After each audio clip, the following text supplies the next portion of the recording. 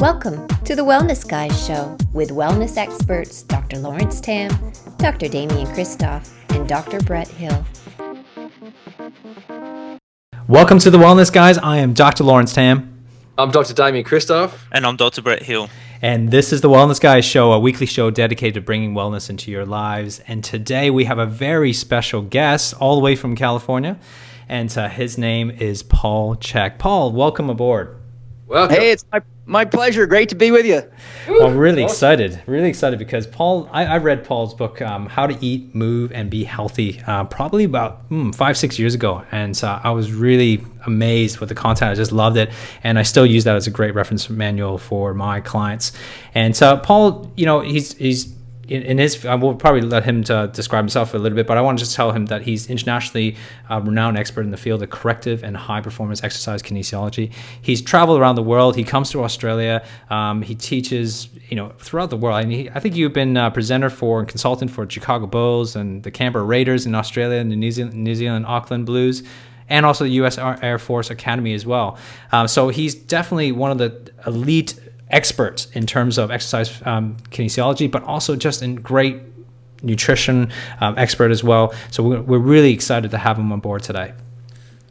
Yeah, Thank you, guys. And my experience with Paul is that, even those people who haven't heard of Paul, even if you haven't heard of Paul, you've probably done exercises or been taught something by someone who has learnt it from Paul, because that information is just filtered right down through, and people really look to him as an expert and as a guru in the industry. So it's definitely someone who's held in high esteem. Mm. Okay. Paul, so tell us a little bit how you got started in the health and wellness field, and so what's your background and how did you get to where you are now? Sorry, I accidentally hit the mute button. I was trying to figure out.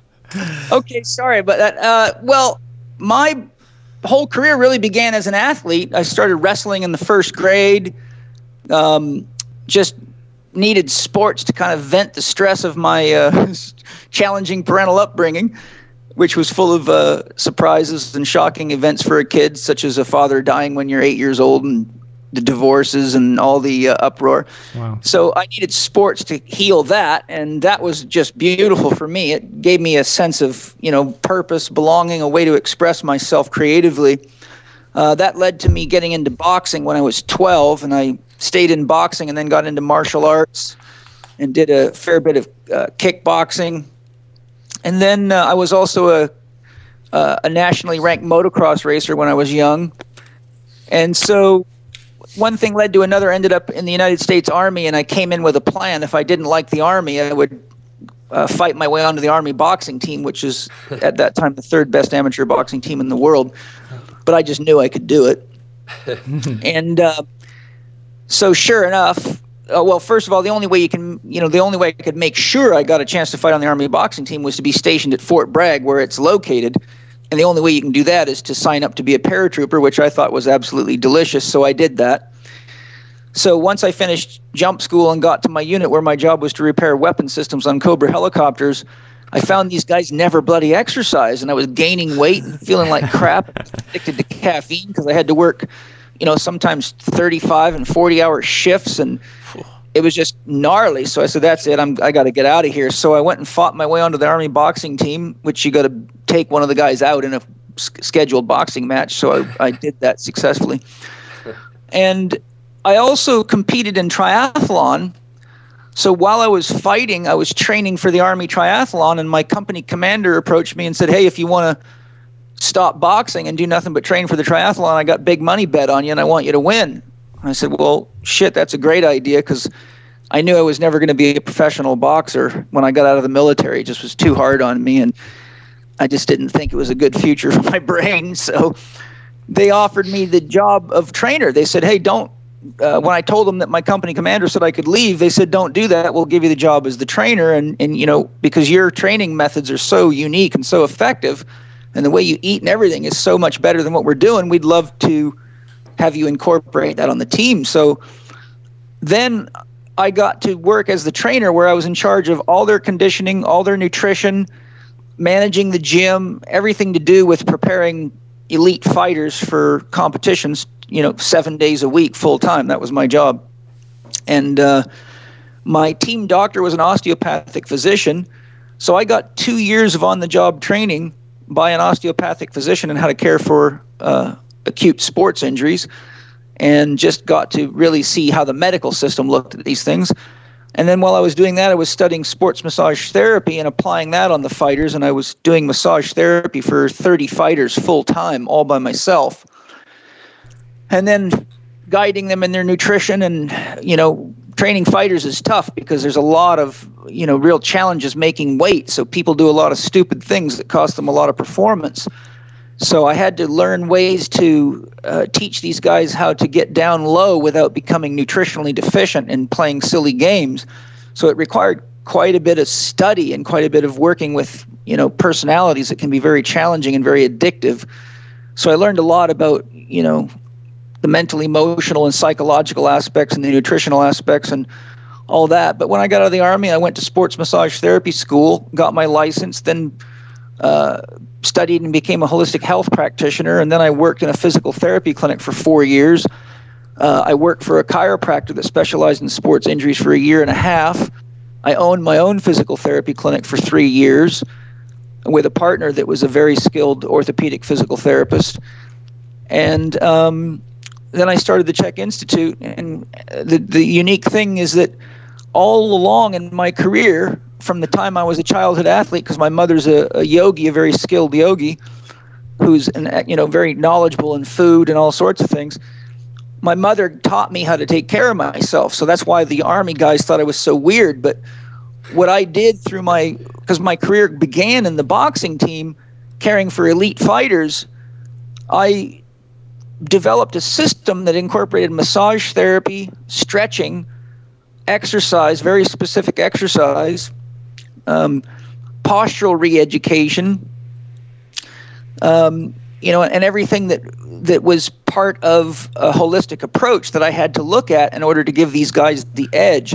So once I got out of the Army and started my own practice, I was licensed as a clinical massage therapist and a holistic health practitioner, which in the state of California means you can treat anybody with any problem holistically, naturally. So it's a very loose license, which is perfect for me. In California, yeah, absolutely. Yeah, and Yeah. I got successful really quick because my method of building my business in a city that has 5 massage schools and 15 columns of massage therapists trying to get work in the newspaper. But my solution was real simple. I'm going to go to the doctors that I can find, which I met a lot of them because I worked in a physical therapy clinic with a surgical center and 13 neurosurgeons, orthopedic surgeons, and the likes right in the same building. So I could go to surgery anytime I want. I've done 5 cadaver dissections. I've had a lot of anatomy exposure.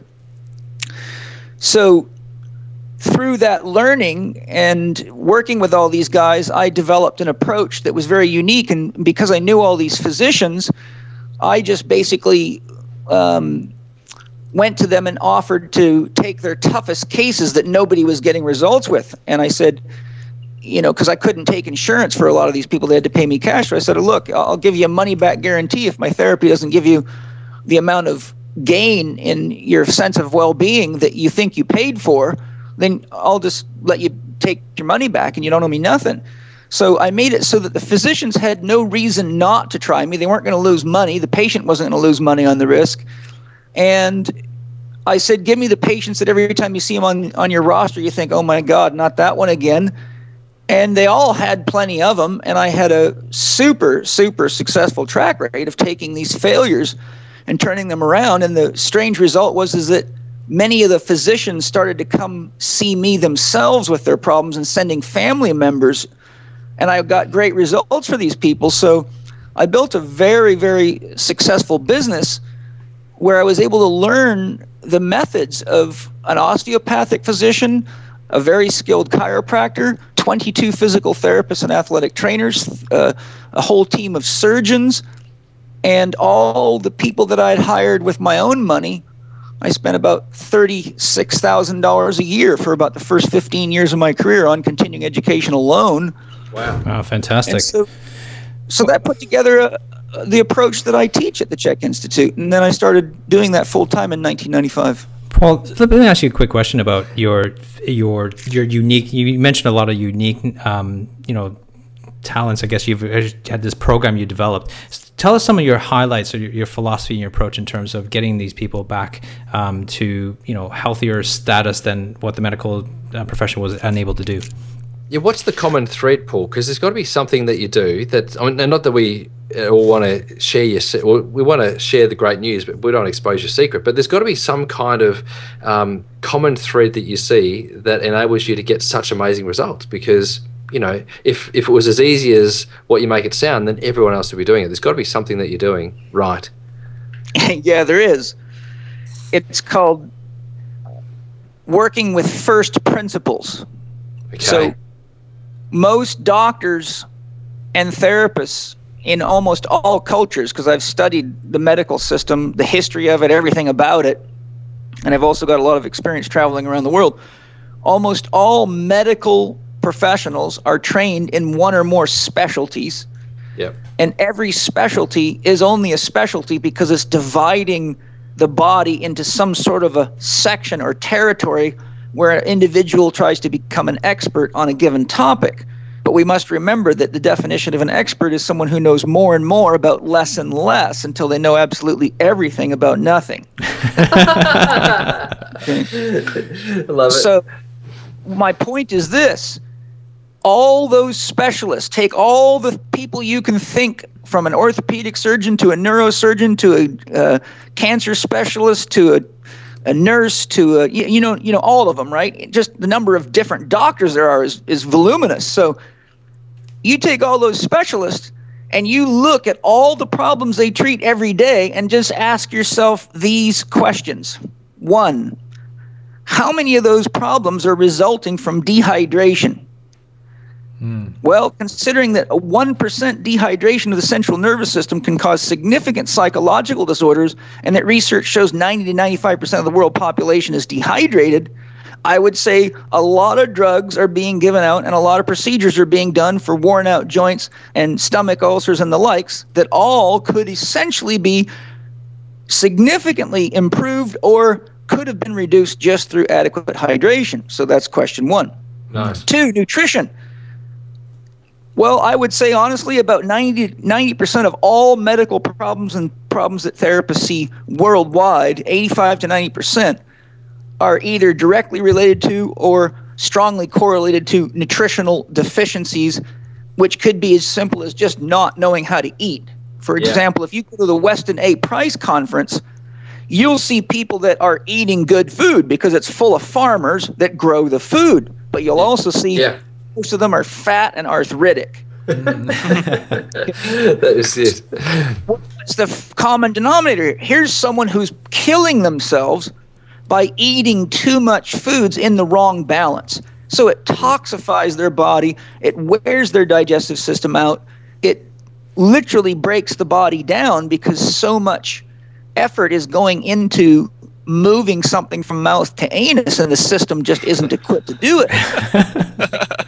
So how many of those specialists are asking questions about the quality of food and the ratio of food people are eating, when anybody that knows anything about an engine knows damn well that the quality of fuel and the ratio of air to fuel in the engine is what determines whether or not the engine can even achieve optimal performance point blank, right?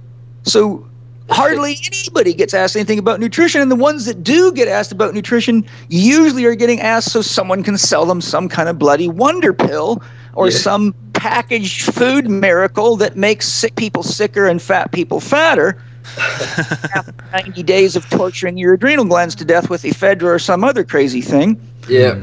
Okay, so we got nutrition, we got hydration. How many people are suffering from a lack of sleep? Well, about the average in the United States person now sleeps 6 or 7 or slightly less than 7 hours a night. But anybody that's a therapist of any skill level at all knows you got to have at least 8 hours of quality sleep a night for the average person to regenerate their body and their mental, emotional, and hormonal functions. And that's very consistent in a clinical practice for anyone that pays any attention to that. Not only is it the amount of sleep, it's the time that it takes place, due to the inextricable link between circadian rhythms and lunar rhythms and solar rhythms, which drive our hypothalamic pituitary adrenal axis, which, as you guys know, is the timekeeper and the stress determining factor. Yeah. Okay, so nutrition, hydration, sleep, that's not being looked at. Breathing. Shit, well, the average person breathes 25,900 times a day, and your entire body will sacrifice anything it's got to sacrifice to make sure that breathing apparatus works as effectively as possible. Because if it doesn't, you got 3 minutes before your brain starts to die, and 5 minutes you're dead, and that's more dangerous than a lot of things in nature that'll kill you. So if a person's breathing mechanism's wrong, you're in trouble because it causes light elastic forces. So you get hypertonicity in scalenes, you get hypertonicity in the diaphragm, and all the related emotional guarding. Well, when you consider it only takes 0.5 gram of pressure to move a tooth, and orthodontists can tell you that, you wind up someone's scalenes and intercostal muscles so their rib cage doesn't move. Well, now their thoracic spine gets rigid, and every time they turn their head, they're becoming hypermobile in the lower and mid-cervical spine. And because the bottom end of that thing's the lumbar spine, if they can't move their thoracic spine, their lumbar spine becomes hypermobile. Okay, so breathing it's absolutely essential to regulating sympathetic and parasympathetic balance. It's essential to maintain an acid-alkaline balance, and if that's not maintained in your blood, you're dead, and many other compartments of your body go crazy when the pH goes out of range. Right? Okay, so we got breathing. Thinking, well, almost everything we treat at large could easily be tracked to a choice, and a choice is the result of a behavior. So, as I tell my patients, if you buy a new Porsche for your daughter for her graduation present, and she doesn't learn how to parallel park her car, and she keeps crashing in the right front fender trying to parallel park this thing, the question I have for you is, how many fenders will you buy for that car before you figure that your daughter needs driving lessons? This is it. People are driving around in a human body and haven't got a clue how the damn thing works, and just ceaselessly bang into every factor of nutrition, hydration, sleep, breathing, thinking, and moving, and don't even know how to lift properly, how to use their body, don't know how to eat, don't know how to water, don't know how to sleep, don't know how to manage their mind, believe all the stuff they were told in Sunday school like it's real. Yeah. Vote for presidents that are absolutely, completely, and utterly insane. We nearly shifted topic then. Hey, Paul, what sounds like what you've done is you've written a manual or a guideline for actually operating the human body. What I actually find, though, in practice, because all of us are practitioners, we're all chiropractors, and I'm a naturopath as well. What I find is that a lot of people surrender their health and they surrender their health choices to their GP, their MD, so that which I believe many of them actually act as sales reps for drug companies. And so, at the end of the day, a lot of these people end up taking drugs that then disempower them, and they think then all of a sudden they have no ability to heal themselves, no ability to take control of their own health and life, and that they hand everything over to the medical profession, and all of a sudden they're in the system. And that's, I suppose, a big challenge for a lot of our listeners to this particular podcast, is that many of them might have already done that. How would somebody get out of that rut? How do they get unstuck? Well, first of all, we have to look at what's driving the behaviors. So in my 6 foundation principles, one of the chief principles in the yang side, nutrition, hydration, sleep are yin, breathing, thinking, and movement are yang. Yeah. And as you know, thinking can override all bodily functions because you can choose to kill yourself, and people do it all the time. So you have to look at how the mind is programmed. And if you look at the basic structure of linguistics and memetics, the science of how ideas are picked up and learned by the nervous system, people in our culture believe they're going to the doctor to get what? Coached or treated? Treated. Okay, look up the definition of what treatment means and ask yourself this. If I say, hey guys, you want to come to dinner with me tonight? I'm treating you. Who's paying the bill? Someone else. That's it. Right? Nice. Yeah. If I'm treating you, I'm paying the bill. Right. Okay. If someone treats your injury, who's doing the work? You or them? You're doing it. If I'm treating your leg, you're laying there and I'm treating you. Oh, I beg your pardon. Yeah, I was thinking about me doing the treating. Yeah. Exactly. Yeah. So you're the treater. Okay. Yeah. So you got to understand, the entire Western culture and even the whole world has been not only brainwashed into a medical model where physicians are perceived as gods, but they have also worked on our minds by convincing us that all we have to do is go to them and we will get treated. So we just take the right pill or get the right procedure, and all we got to do is get up off the table and go home and keep acting like the same confused person that doesn't know how to run a body in the first place. And it's as though your problem is going to go away. Here's this is how I work. What is the motivating factor behind the behavior of going to doctors ceaselessly for thousands of years when they haven't worked well since Hippocrates and Galen, right? So the thing is, you got to look at the cultural understanding and perception of what it means to be treated and how they've been conditioned for thousands of years to think that all you've got to do is go to the doctor and pay money and you can walk out of the office and your divorce will go away, your low bank account will go away, your knee will feel fantastic, and you can continue to live just the same way that you did to create that problem, and the doctor doesn't mind at all because it just means more money. Yeah. I like the way you're talking there, Paul, and I think that really fits in with, I guess our goal with the Wellness Guys is, I like the idea of, giving driving lessons, giving people some information and some advice on how they can actually, be a bit more proactive and take charge of their health and actually start changing some of the actions they're taking and maybe getting different results. So I'd like you to talk some more, Paul, about some of your exercise stuff. Because I know that one of your books, which is called Movement That Matters, was actually a book that really changed my thinking around exercise from someone who, I'd always been someone who ran a lot, and I still do a bit, but knowing it, I have much more balance nowadays. And there was one particular page in that book where you're talking about the primal movement patterns, and it's just got some great pictures of this caveman pulling stuff around and throwing spears and stuff like that, which I just loved. And so I'd love you to talk a little bit about your philosophy around movement and exercise. Okay, well, I built that system years and years ago. In 1988, I was working in this large physical therapy clinic, and I came there because I was able to rehabilitate the owner of the clinic after her therapist had failed multiple times with a serious knee injury, and the doctors were confused and didn't know what to do. So I rehabbed this lady when the odds were highly stacked against her and got her back to playing golf and tennis and all these kinds of things. So she hired me because she was blown away that I could do what all these people couldn't do. So I forgot what your question was. I'm sorry. It was just around the primal movement patterns. It was around your philosophy around movement. Yeah. Sorry. Thank you. I need a kick in the head now. And all that jet travel makes my brain tired. Maybe it was the boxing. But so what happened was I was brought into this physical therapy clinic, and they'd never worked with a guy like me. And a lot of the stuff I was doing, they were told for sure was dangerous in school. So here I am. I come in, and I'm taking seriously injured back patients, neck patients, and I got them working out. I've got them training. I got them lifting weights, and doctors were literally freaking out and getting really upset with me. So you mean they weren't just lying down for 4 days and hoping it goes away? No. So this was challenging every, traditional belief they ever had, right? And yet they all had this one problem. They knew that I had rehabilitated somebody that none of them could figure out, and many of them already knew who I was by reputation because I was working with many of the top professional athletes in the entire San Diego area by then.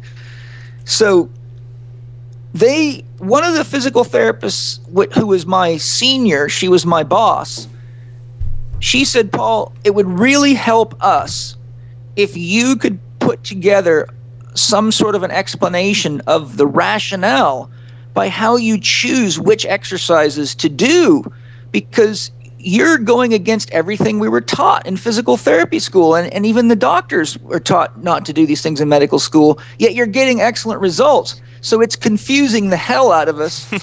So what I did was I wrote down the system by which I determined what a person should be doing with their body. And I did that by studying the history of human evolution through the biological tree.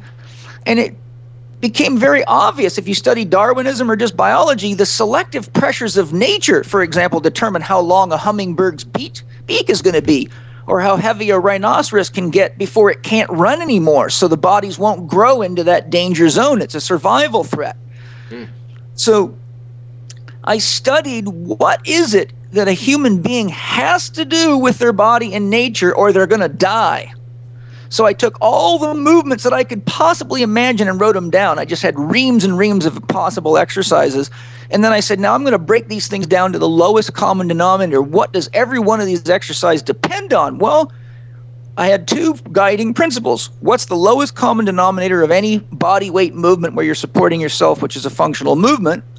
And what was nature demanding of that body in order to survive in the wild, which is what we've developed, all of human evolution compared to how long we've had shoes on our feet is, we've only been civilized like this for a rabbit fart of time here. Yeah. A flash in the pan. So we're designed, and I came up with this very simple answer. After breaking this all down and working on this problem, we had to squat. If you couldn't squat, you couldn't poop. You couldn't cook on the ground. We had to lunge because there was no sidewalks anywhere. There was no paved roads, and you can't go kill a deer, throw it on your back, and get home without lunging over things. You had to bend. You had to push. You had to pull, and you had to twist, and you had to walk, jog, and run for your life.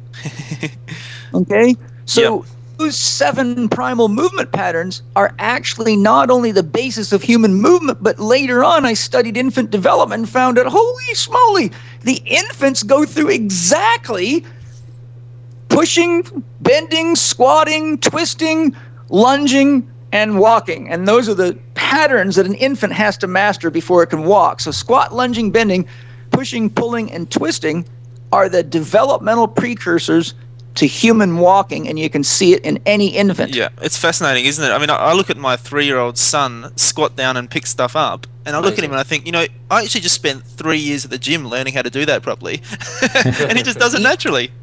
Easy. Yes, that's exactly my point. If we don't get exposed to bad influences, but when you look at how I show on page 121 in my book, How to Eat, Move, and Be Healthy, when you look at the neurological correlations between the viscera and the musculoskeletal system, you find quickly that if you inflame any organ, you're going to get a viscerosensory response feeding into the muscles. So an organ in pain equals a muscle that is not only perceiving pain itself, because the organs borrow their pain-sensitive nerve endings from the sympathetic fibers that feed the musculoskeletal system, and because the organ has preference in survival, anytime there's an organ in pain, the body will downregulate the flow of blood to keep enough blood, nutrients, and oxygen to feed the injured organ and to make sure waste is being removed. So if someone's eating gluten, for example, and they don't know they're gluten intolerant, that'll inflame their entire intestinal tract. Absolutely. And that will cause such a demand for resources to heal that if that person goes out for a run or tries to go lift weights in the gym, their autonomic nervous system is turning down the flow of blood to those muscles to protect the glands and the organs. So it leads to all sorts of muscle and joint problems. It leads to chronic pain problems. It leads to joint instabilities because pain produces reflex inhibition. So you don't have fine motor control when you got an organ that's got a bunch of background inflammation in it. So these things are all regularly not considered. I love that. It's fascinating because it's like this picture of a nervous system where the spine is like a piano, and everything is finely tuned. We chiropractors talk about this all the time. When the nervous system is, if it's like a piano, it's got to be finely tuned. If everything works perfectly, the pianist can play beautiful music. But if one thing is just off tune, if one key is just not right, that music, no matter how beautifully played, is going to be off tune, and that's how your body is functional. That's how we get into problems, and that just leads to a whole bunch of other issues. And that's exactly what you're describing. So it's fantastic, Paul. We really love the philosophies that you have sort of laid down for us. It's just amazing, because I think that's what people need to just get a key understanding, a fundamental understanding of where they need to start from and their basic principles. And to address those 6 key principles are amazing. Looking at your functional movements is just, I mean, it's fascinating. I got a 9-month-old who at the moment are going through those exact same movements that you're describing, because he's just about to walk, not yet there, but he's learning all the squatting and he's twisting and he's turning and, he's doing all these primal movements. So it's really great to that you describe that. We all have that. We just got to kind of go back to our genetics and the way we're meant to move, not the way, we're how we've been taught to move, I guess, is the way most people are doing it, just bending the wrong way and not twisting the wrong way and just sitting all the time. But Paul, if people want more information about your products and I think there's 2 types of people you actually attract. You attract a lot of clients, just public lay people, but you also attract a lot of health professionals as well, chiropractors, naturopaths, physiotherapy as well. For both of those types of people, you teach them how to basically train other people and actually train themselves. You actually have 3 different websites, I believe. So I think the main one is CHEK-Institute.com. That's Czech, as in spelled in CHEK, Institute.com. We'll put this on the blog below this. But there's also, you have a second website called PPSsuccess.com. And also the third one where you can kind of get to know Paul a little bit more, which is PaulChecksBlog.com, and you can listen to his insights and more of his philosophy on a regular basis. So Paul, any lasting thing that you want to, last comment that you want to make to our listeners to check out, or any particular things that they should start from to get a bit more information about you and your philosophy? Actually, if they go to the Czech Institute website, in the articles section, there is an article called The Essential Czech Philosophy, I believe it is, and it overviews the whole principles behind what I teach from a body, mind, and spirit perspective, and it's artistically demonstrated as well. For the listeners, if they want to learn how to take care of themselves using very simple, effective methods that don't require any more effort than the ones they're using now, and you don't have to go to the doctor to do these, my book, How to Eat, Move, and Be Healthy, has all the questionnaires that identify where your stress level's at and give you clear direction on which stressors to lower first, which systems in your body, and give you a total score so you understand how much stress your whole body and mind are under, and then show you which types of movement or exercise programs and dietary changes will bring you into vitality the quickest.